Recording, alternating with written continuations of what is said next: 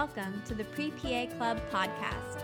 If you want to learn how to become a physician assistant, you're in the right place. I'm your host, Savannah Perry. Let's get to it.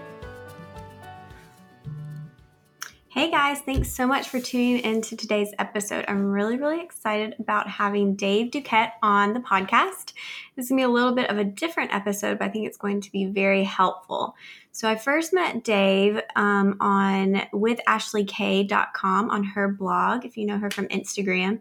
And she had Dave come on to do a great post about finances after PA school and during PA school and things you need to know about. So what's interesting is Dave is a financial advisor, but he's married to a PA. So he knows what we've been through. He knows everything that goes into becoming a PA, and he kind of can guide us a little bit better than someone who may not even know what a PA is. So this is going to be a great talk. I'm really excited for you guys to hear it. Before we jump in, I wanted to mention one of our sponsors, which is My PA Resource. If you use the code PREPA Club at myparesource.com, you can get a discount on help with editing your personal statement. And I know that that is a tough spot for everyone because you don't know if what you're writing about is correct or if you're in the right direction or if your essay is even just good. So we can help give you a little bit of help with that. So definitely check out My PA Resource. That same code, Pre-PA Club, also works on the PA platform. So if you have an interview invite coming up and you need a mock interview, if you need a pre-PA assessment to kind of help you with figuring out if you're on the right track and a competitive applicant, we're happy to help with that as well. So check that out. But let's jump in with Dave, and I think you're really going to enjoy this episode. All right, we should be good. Can you say something to Sung Test? Yep. Can you hear me well? Yep, and it's recording. Okay, perfect. All right, so we'll just jump in and I'll record a little intro later. But if you just want to go ahead, introduce yourself and tell us a little bit about you. Sure. So Dave Duquette, run a financial practice down here in Tampa, Florida called Impact Medical Advisors. I am the founder of it, and actually from Boston, and moved down to Florida 13 years ago. Essentially chased my wife down here, and she's from New Hampshire, and she ended up coming down here to USF, and I eventually followed her down. My wife is a PA, so she's an orthopedic PA. She graduated from Barry University, the satellite campus in St. Pete, back in 2009, and since then we have started our own family, and we have 2 little ones at home. I have a 4-year-old daughter, Elle, and a 2-year-old son, Mason.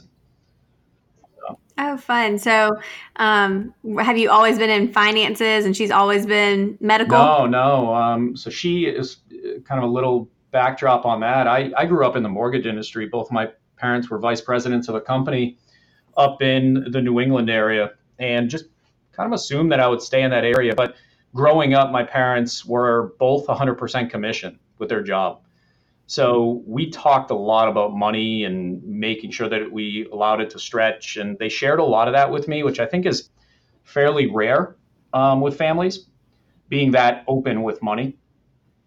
And I just assumed I would end up in the mortgage industry like them. And back in 2006, they started making some layoffs. This was before the crash. And I was in my mid-20s then, and I was seeing families around me getting laid off.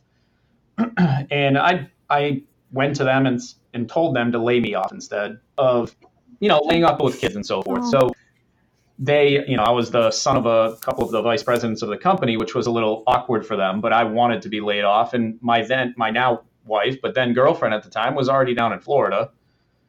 So they laid me off. I had a plane ticket to come visit in February of 2006, and then never went on my return flight. It was a lot better weather in Florida in February than it was in Massachusetts, so that was a pretty easy decision. But, well, I'm in Georgia, and I've visited Boston, and yeah, I can't deal with the cold. I'll stay south. Yeah, I grew up in it, so that's why I live here now. But yeah, my wife, she was always in. She got her degree in biology from USF. But in between going to PA school, she ended up teaching middle school for a couple of years down here in Florida. And she was unsure if she wanted to go to medical school or PA school. And obviously she ended up deciding on PA school for a multitude of different reasons. And in that time frame, I had just come down here. The market had now turned very sour, especially in the mortgage industry. Um, and she was teaching, and she's like, "Hey, just put your resume in everywhere." And I ended up getting a job teaching middle school for several years, and did that. Had a financial firm, actually West Shore Financial, which I am a part of now. Just run my own company inside of it, and they basically approached me in my second year of teaching, and that was I think it was 2009 or so, 8 or 9, and at that time it seemed a little risky to get into this business, and I didn't decide to go in. Although I loved what they were doing, their philosophy on how they were helping people, I didn't make the move. And then I think in my seventh year of teaching, they approached me again, and obviously, long story short, I've been there, I've been here ever since, and it's I certainly wouldn't turn back, but it's been a little bit of a wild ride. Well, I think PA and finances kind of complement each other. I mean, just kind of, I think part of being a PA, you learn a lot about business too. So, medicine in Yeah, general is a business. absolutely. And I think what I've learned, so my husband is a physician.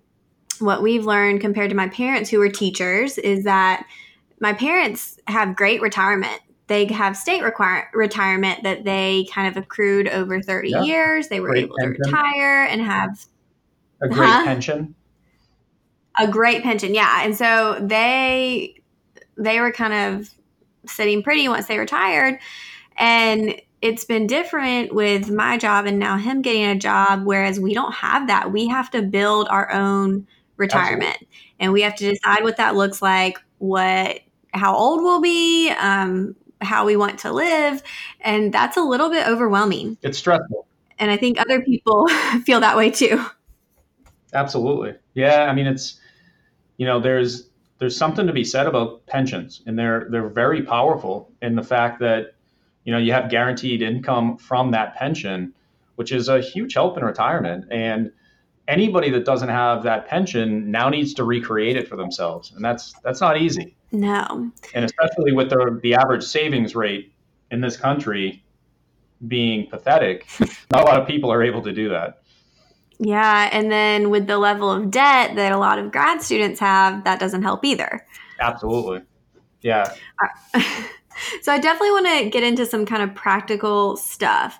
Just in general, what are some just financial mistakes? And you've probably seen a bunch, but kind of the top just mistakes that you've seen new grads or students make when it comes to planning out their finances. Yeah, absolutely. So I work with a large number of new grads. So I teach at numerous schools down here for three or four different PA programs down here. A lot of the residency programs that. So I see a lot of these issues. I see people coming out and not knowing what to do, just being fairly overwhelmed with the amount of student loan debt that they're facing, and now finally getting a job, but just not knowing what to do with that money. So, Mm-hmm. what I typically find is that people are fairly disorganized with their finances. So, what I mean by that is you finally get out of school and you have a lot of different places that are dealing with your money. I mean, as simple as something from auto insurance down to finally money is coming in and you can choose to do whatever you want to do with it. And now you're incredibly busy at work and you don't have a lot of time to manage all of these decisions, especially if you're married, you have children, right? That takes up the vast majority of your time. If you're anything like my household, we get home, we have to do a lot of cleaning around the house. And by the time my wife and I can have a good discussion, it's 10 p.m. Right? Mm-hmm. So people are disorganized, and there's not a lot of time devoted to actually looking at what they should be doing. So that creates a lot of stress in relationships. It causes a lot of stress in creating more debt and so forth. So we always want to start with just helping build a lot of the organization of the plan and just seeing where people are. And then what I find is that people aren't, or they don't understand the value of protecting their biggest asset. So the biggest asset that everybody has is just your ability to get up and go to work, right? If that goes Okay. away, especially for people in the medical field, you have taken on a significant amount of debt to have an incredible career in medicine that will generate great income. But if you're not able to go to work, that student loan is still bearing down on you, and you can't file bankruptcy and get rid of it. So when we're looking at understanding protecting that, you got to look at things as simple as what would happen if you got into a car accident? What does your auto insurance look like? Do you have umbrella policies to make sure that you're protected against a lot of these crazy drivers on the road?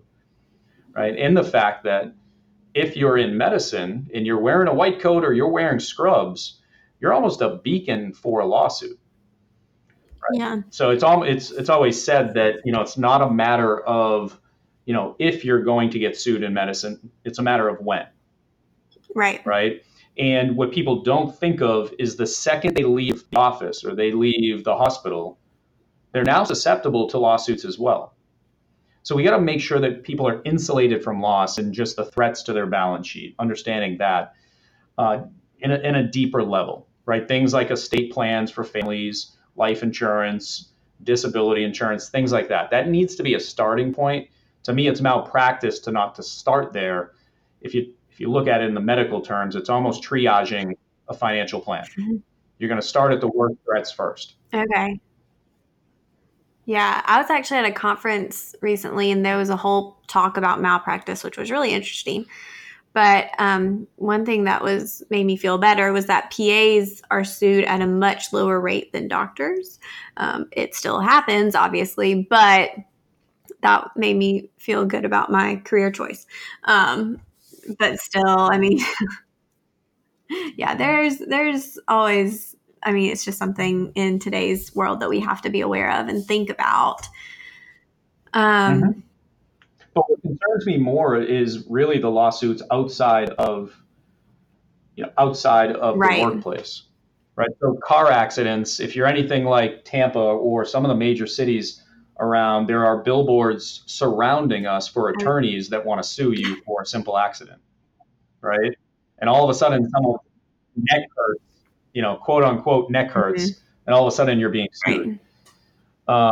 So we gotta really be careful of something even as simple as that. We've had multiple different clients that have had to take on some significant lawsuits from fender Mhm. benders, right? So just understanding that at a deeper level, and then I would say the major foundational mistake that people make is they don't have any discipline when it comes to Yeah. savings. They think they save. They may have a systematic savings that goes into a savings account every month, but then it's typically taken out for vacations or Christmas or gift giving in some cases, right? And the only systematic savings they have is their 401k or 403b at the hospital, right? But they don't have access to that money, right? So you Sitting there. can't touch any of that money. You can borrow from it in a couple of different circumstances, but there is a penalty to get some of that money, 10% penalty and all the taxes owed. So a lot of the themes of my conversations to these new grads are what does the next 5 years of your life look like? You know, if you're anything like my wife and I, within the last 10 years, obviously, but in 5 years, we've gone through building two different homes now. We obviously got married in that time frame. We have two children. There's a lot of life that happens. You need access to your cash, Right. right? So you have to be cognizant of your ability. The one controllable that's going to create that success for you is your ability to save at a high level. So we want to teach people, right? It's a kind of a mission of mine to teach people how to save 20% of their income. You answered my next question. I was going to ask you what's a good number to shoot for as far as saving. So 20% is kind of a good place. Okay. Before taxes or after taxes? Because taxes are killer. 20% of gross income. Yeah. So if you're making 100 grand, yeah, if you're making taxes are killer. They are. But it's funny. I've, listen, I've a lot of different circumstances that I come across, and one of some clients of mine that are very high earners, they make Gosh. over $1 million combined. Um, and when they came to me, they had barely anything in savings. And and I see Hmm. this all the time. It's commonly thought of, well, if I just made more money, then I could save, right? Instead of just in, typically we can find savings in pretty easy places, but Okay. what I found with them is that they just didn't want to give up on what I would call the lifestyle creep, right? They ended up just spending at a very high level, and it caused a lot of stress. And one of their biggest excuses was, Hmm. well, yeah, but we don't really make $1.2 million.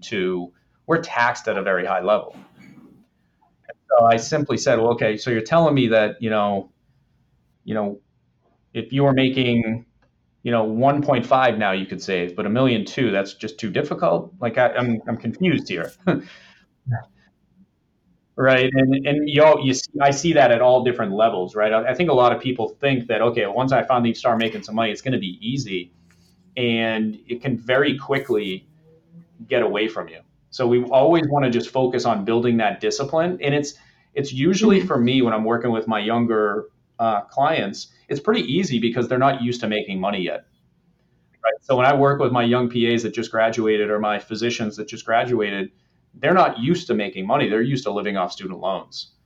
So for me to tell them, hey, why don't you live off 80,000? If they had 100,000 of a job offer, why don't we just systematize 20?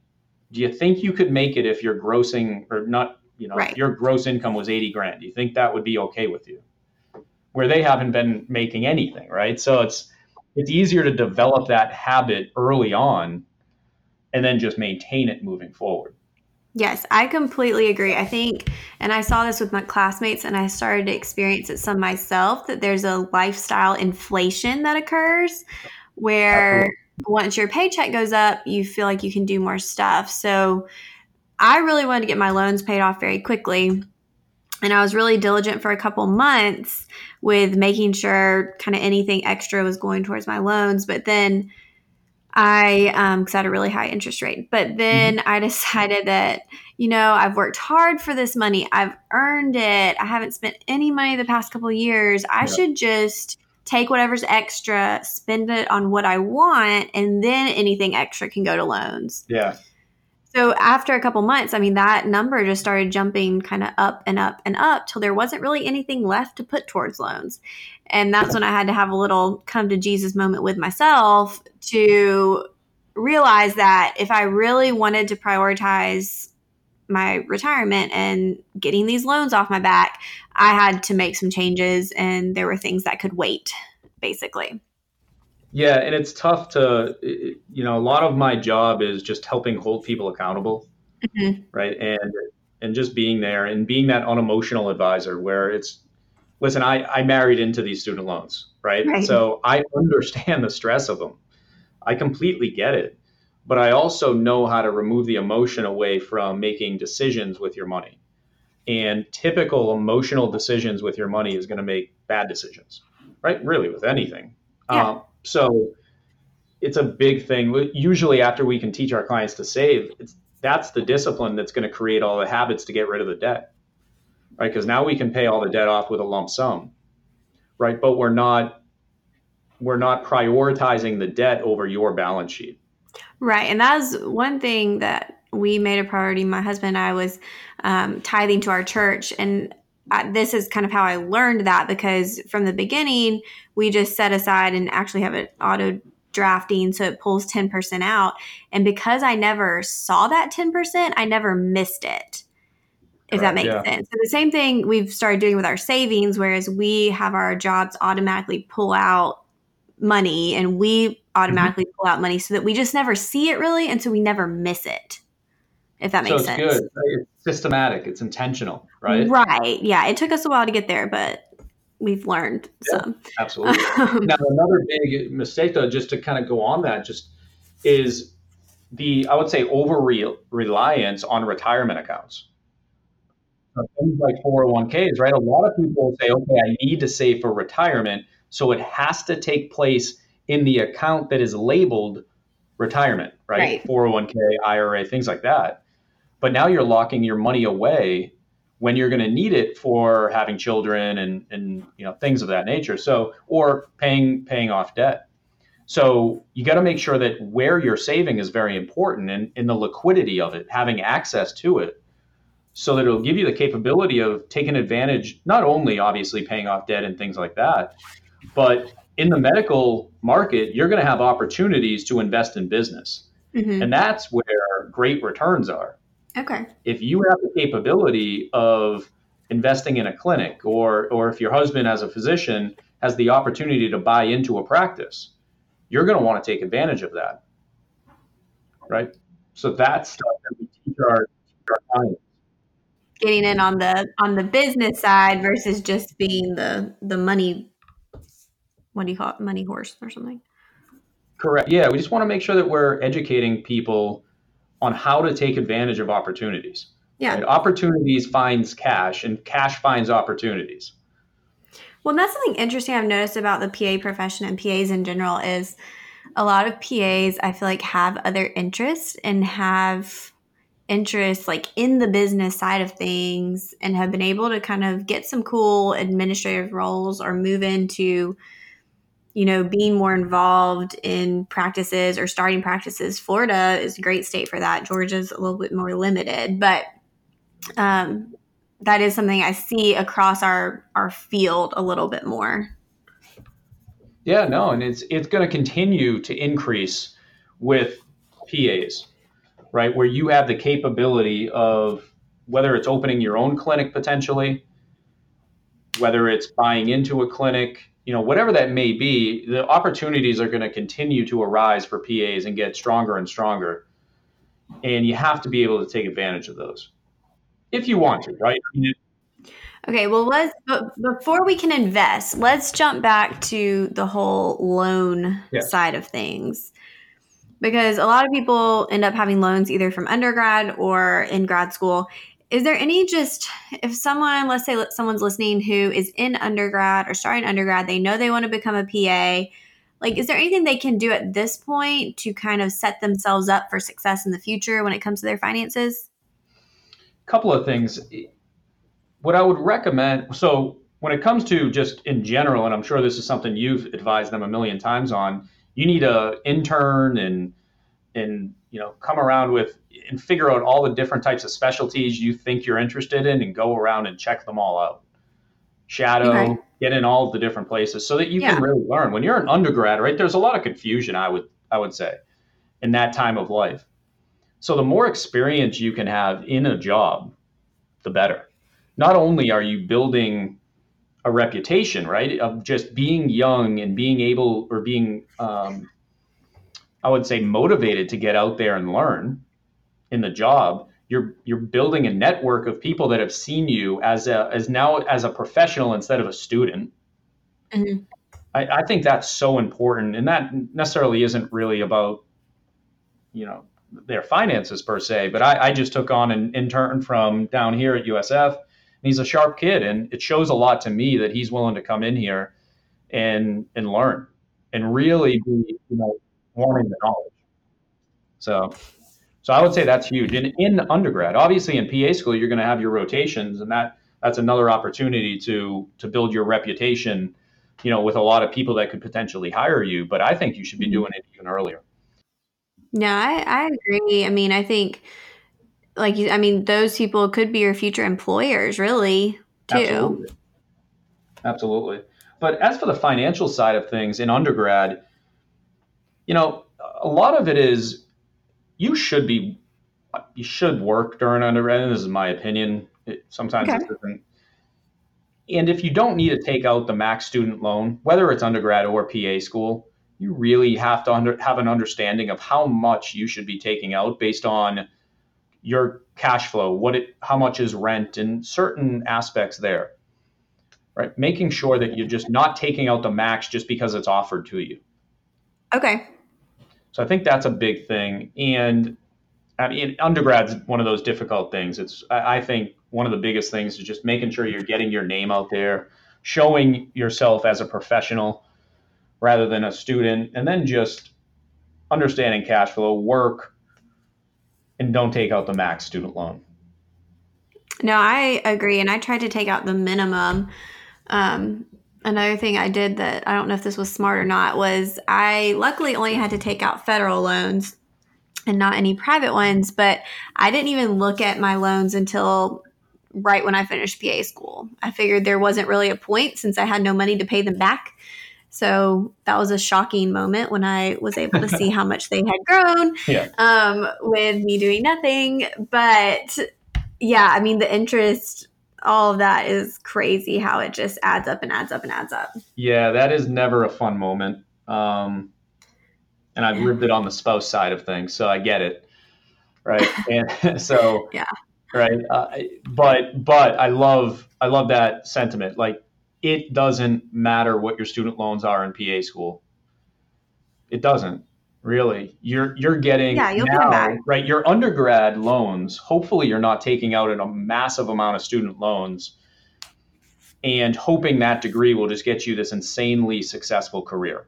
Because Right. unfortunate, it's unfortunate that it doesn't, but often it doesn't. So PA school now, you're taking on significant loans, but you're now going out and grabbing a job, and depending upon your location in the country, you're ranging typically what I find is somewhere between 80 to 100,000 of first year income.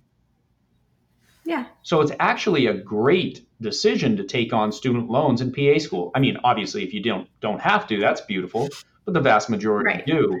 But they stress out about it too much, Hmm. right? They're just so stressed. Well, and that's what I mean. Some people come to me and they're trying to decide between schools and cost. And I mean, at the end of the day, basically all PA schools are Yeah. expensive. Some are a little bit more expensive, but you're going to pay it back Yep, and it'll it'll be be fine. fine. Your stress in PA school should be on passing and graduating. That's what should it be. You shouldn't even stress about the student loan. Now, once again, No, I agree. But like you said, try exactly, to take out yeah, the minimum. So I did have classmates who I don't want to. Okay, I'll be honest. They just made terrible financial yeah. decisions. Like, and I would love your thoughts on this. So they would, I mean, eat out every single meal, including breakfast, bring in Starbucks every day. But then as soon as PA school was over, I mean, they were going out Oh, yeah, buying cars, buying houses. I mean, is that something that you would tell clients like, hey, take a step back? Do you really need that? absolutely. So, well, there's one thing I don't budget clients. I'm not going to Okay. sit there and say, once I get to a meeting and we're analyzing cash flow, I'm the last guy to sit there and say, hey, create an envelope system, because it's not a sustainable habit, right? So I'm not going to sit there and say, hey, keep $400 in your entertainment budget and then don't spend any more. Because then I mean, then they're going to get what's going to really happen, right? For maybe 2 months, they'll do it. And then they're going to get a call and say, Mhm. hey, I want you to be in my wedding. You're going to say, sorry, Right. my entertainment budget is Not in the up. budget. Not going to be able to make it.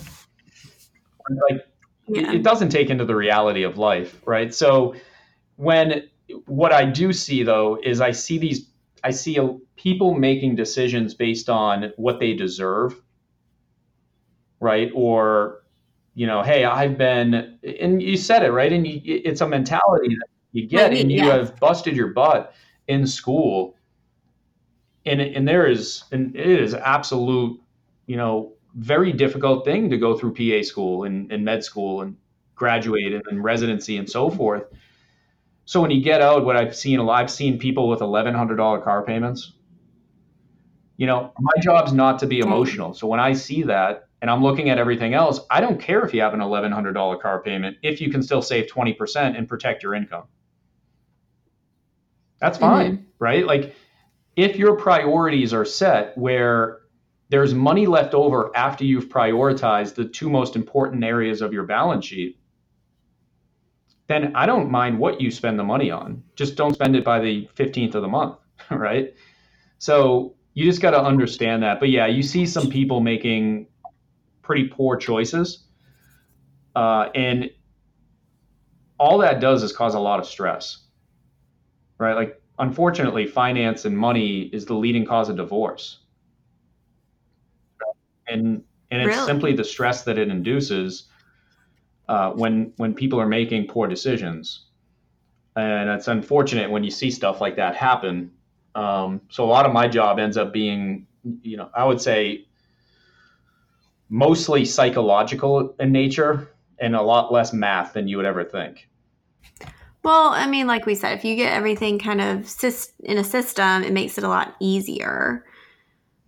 But so when it It comes to, does. let's say, graduating loans, refinancing, I mean, should someone refinance? Like, what's kind of a first step that someone can take if they're trying to get their financial life in order? And I mean, is it best to work with a financial advisor? Just kind of guide us, like, what steps should we be looking at? There was a lot of questions in there, so uh, Sorry, that was a loaded question. I want to be able. Pretend I'm a new grad. I have some loans. I don't know what to do with those. Yeah, so let's. Yeah, let's. Is there a? I think one of the questions. Is there a? Should I refinance? Yeah, Okay. that was a question I had when I graduated, but having government loans, I really couldn't refinance. Mhm.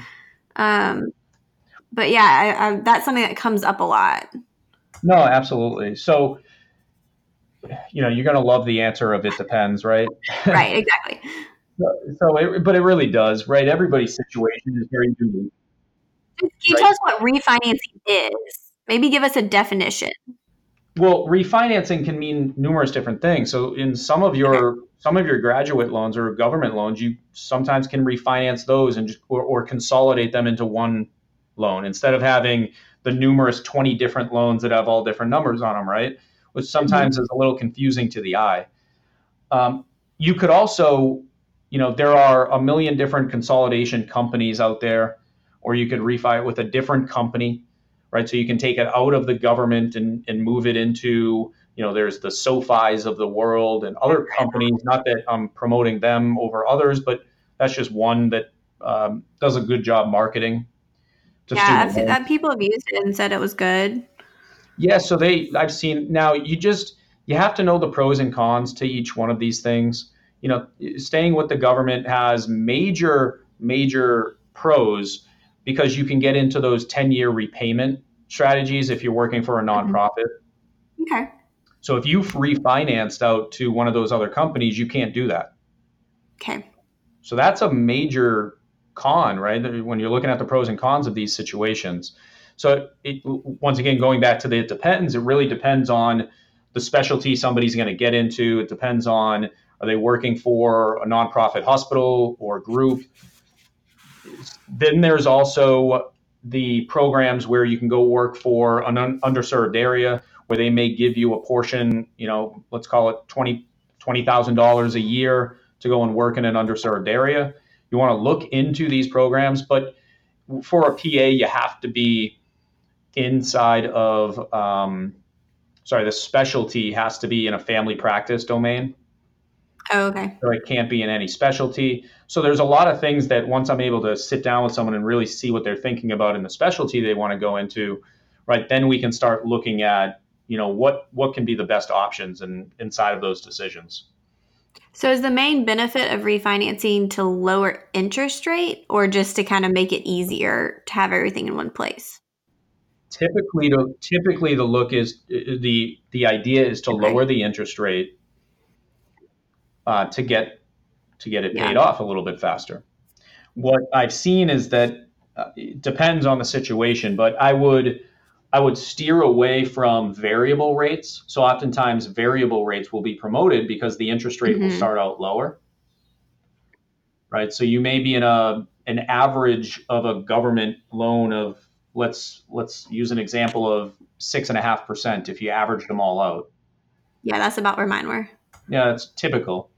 And then maybe you could refi with an outside company or an outside bank, and maybe they're going to give you an example of 4%. And I'm just making up these numbers, but Yeah. if they give you 4% on a variable rate, so sometimes people look at that and say, oh, I can save money by moving it in there and pay it off sooner.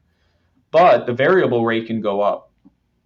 And we're at a fairly historically low interest rate environment. So all of a sudden, if interest rates creep up in the next 5, 10 years, that interest rate could go above where you were before, right? So you ideally want it to be on a fixed rate when you're looking at these options, and then you want to measure the decision based on that. Okay, well, that helps give some direction to people who are kind of in that trying to decide type thing. And like you said, it's a lot of factors that they have to look at. And I think the best thing is just to talk to multiple companies and people before making that decision. It shouldn't really be like, oh, this deal looks good, let's do it. Yeah, I mean, that's a big part of my planning is analyzing the student loan strategies because, Yeah, I would say 80% of my clients are in the medical field. So that's nice. certainly something that I'm dealing with on a day in, day out basis. We have a lot of loans. That's true. All right. Okay, so let's say we've talked about that. Um, at what point would someone need a financial advisor? Is it if they have a certain amount of money in the bank? Is it if they just feel completely lost? I mean, yeah. And how do you find someone? Because I've heard different things about, different types of advisors and what to look for. Yeah, so that's a great question. Mhm. So my belief is that it should not be a it should not be about an amount of money you Okay. have to invest to meet with an advisor, because advice is not driven on simple investments, right? But a lot of people think, why do I need a financial advisor? I don't have any assets to invest. Don't you want some? It's a common sentiment, but exactly, right? Our job should be to teach people how to build wealth. So a lot of my clients haven't made a dime yet. My meeting actually right before this one with some clients up in Minnesota, she hasn't started practicing yet.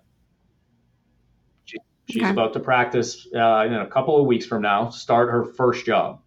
This was our third meeting that we've had.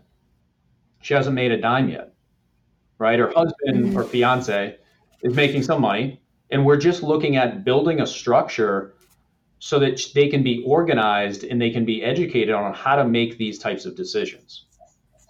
So, in my opinion, you should seek advice as early as possible to make sure that you're understanding how to organize your financial world.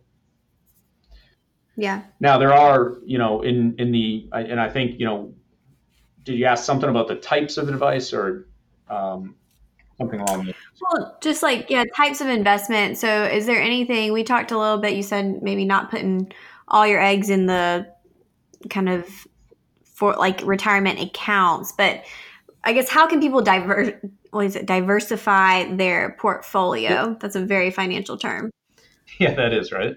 So Yeah. it's funny with my wife and I, if I'm ever talking in financial terms or acronyms, and she's looking at me like she doesn't know at times, right? Yeah.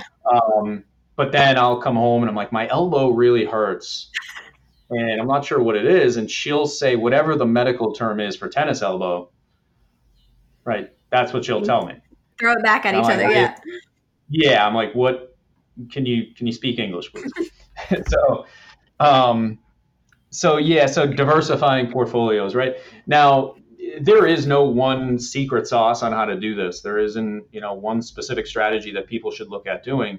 You need to first, so the fundamental here, right? And I think that's a big takeaway for my clients is that rate of return doesn't matter. Rate of savings does, Okay. right? So you need to work on the fundamental and you need to work on the controllables in your life. The controllable is how much money comes in and how much can you put away. Yeah. You can't control the market, nor can I, right? So the Right. market's going to ebb and flow. It's going to go up, it's going to go down, right? And to stress about that or to say, hey, here's the one investment you can get into, it doesn't exist. So you just need to work on the fundamental of that discipline of rate of savings and really focus on that. And then organically, if you're focused on that, organically, whatever happens 30 plus years from now will be the best thing that could have happened if you're focused on that habit and discipline. Does that make sense? I know it doesn't answer your question perfectly of like, do this, right? But because there isn't that, there certainly isn't that answer. Well, and I feel like what you're saying makes sense. And that's what, you always talk about, or you hear about, all these people sold when the market was low and blah, blah, blah. But you kind of have to know that that's part of it. And you just have to keep staying your course, and whatever it is that you've decided to make your investments and savings and all that, stick to it, I feel like. Yeah, you just don't want to be. I would say a good piece of advice is pay less attention to the financial news. Yeah. The news, like everything, like not just in the financial world, but really in all sense, their job is to sensationalize everything. Right. Exactly. So whether it's up or down, right, their job is to make people panic essentially. Mm-hmm. So they're always, there'll always be the person, what I call the water cooler mentality, that will tell you how they got rich on this one particular Oh, yeah. strategy. Right? They'll never tell you about the losses. They'll only tell you about the wins. So in that, you just got to be wary. You got to be careful. You should seek advice from a professional. Yeah. The way I explain it for a lot of my clients, listen, I can certainly manage my health by myself. Mm-hmm. I can go on to WebMD and figure out what this pain in my side is. Now, I'm going to get everything from I'm perfectly fine to I have cancer. Mm-hmm. Definitely. Right? But, I can choose to manage it that way. Yeah. It probably would not be the best thing long term. Right? Probably not. So it's the same in the world of dealing with your financial situation. I'm going to be emotional about my body, right? Like if I'm feeling something, I'd be, no, this is cancer. This is it, right? Where, you would assess me and you're unemotional about this stuff and you're like, Dave, you pulled a muscle. Right. Right. Whereas when people come into me, oftentimes they're emotionally upset, or not necessarily upset, but just kind of Probably overwhelmed. That's how I feel about finances. It's just overwhelmed. they're in an emotional time and they want to get rid of the debt. Yeah. It's overwhelming. Yes, that's a good way to put it. Mm-hmm. And a lot of my job is to really remove the stress from the situation and just design a plan so that they Right. can move forward and do what they do that earns money, right? Like you want to be able to focus on getting up, practicing medicine, which you went to school and you love to do, going home to your family and having a great time with them, and being less stressed out about, should we go out to Right. dinner tonight? I don't know. Should we Yeah. go out, on this vacation, a family vacation? Should we spend this money? Ideally, if a well-planned design is in place, you should be able to freely spend what's left over without stress of doing it. That was worded perfectly, and something that I needed to hear too. So that's very helpful. Okay, well, and I think it's good, and kind of something that I feel like you've insinuated is it's good to just kind of check in with your finances, and whether that's with your spouse or family, which is an important thing to do, a financial advisor, kind of everyone, making sure that it's not just something that you're kind of not. I mean, people tend to not want to be open about money stuff, but I feel like that gets you into trouble. Absolutely. You'll never know what your neighbor, whether or not they have a boatload of money in their bank account or whether they're dead broke. They'll look very similar to you. If you just kind of take a Right. visual look around your neighborhood, you're all driving around the same cars, your houses are around the same price, right? But what I see is the interior of the balance sheet, Mm-hmm. right? And that's where, unfortunately, it's a taboo subject, and it shouldn't be. And I think, Right. We discussed it earlier, is, growing up, my parents talked about this stuff with me often, right? I vividly remember them showing me a $25,000 check. This was probably in the 90s. Wow. So that was a lot of money. Yeah. So I was like, all right, what are you buying me? Right. And I was probably in my teens, right? And then they were like, okay, well, here's this check. We haven't gotten paid in 3 months. So here you need to focus on, right? This is great, but We need to make this last. Yeah. And they worked, like I shared, it was 100% commission for them, right, in the Hmm. mortgage industry as a lender for both of them.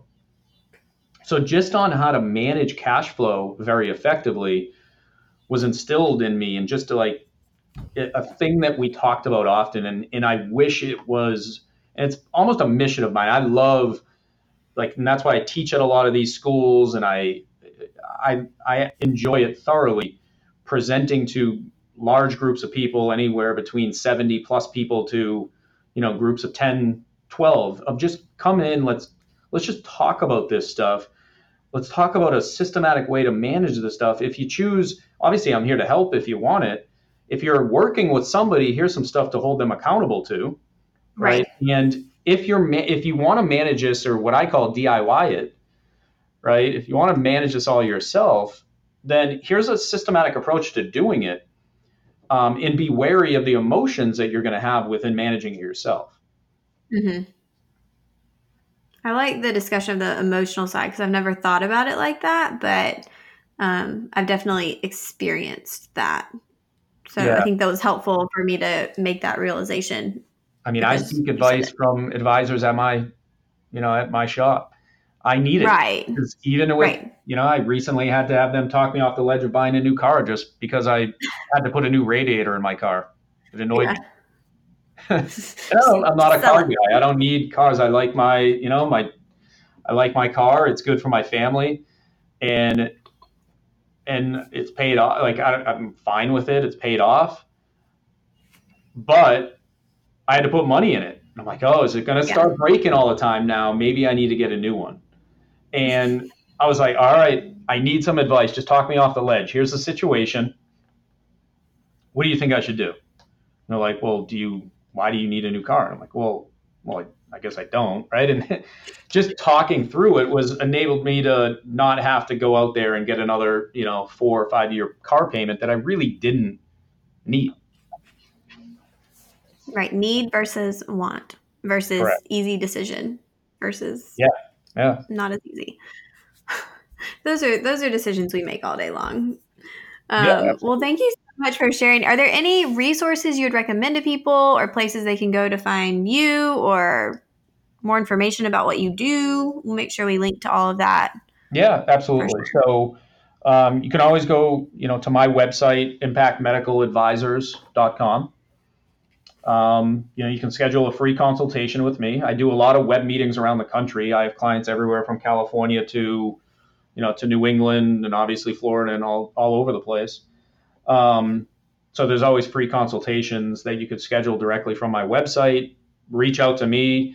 My cell phone is always on, and I'm always responding to text messages and so forth of just certain questions. And this is my passion. I like to help people. I like to de-stress, this situation that people are so panicked about, and, like you said, overwhelmed. So, I mean, you could call me on my cell. It's 813-956-3633. Email from my website and so forth. I'm here to help, obviously, and it could be a simple conversation of, here's how you should look at this, and go back to your advisor and look at it this way.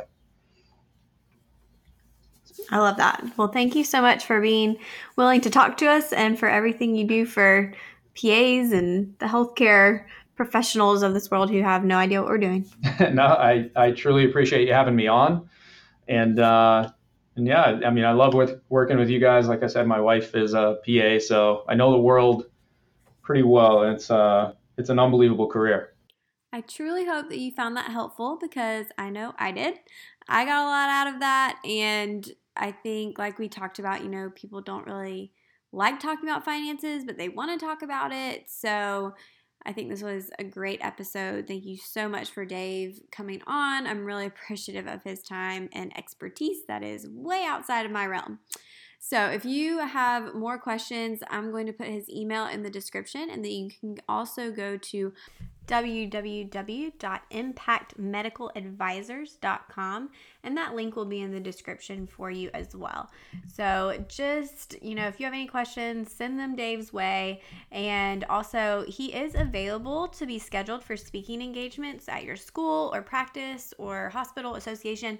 So if you ever need someone to come talk about finances and kind of get your people on the right track, you may want to reach out to Dave. So if you have any questions, send them his way, and stay tuned if you want to hear the disclaimer.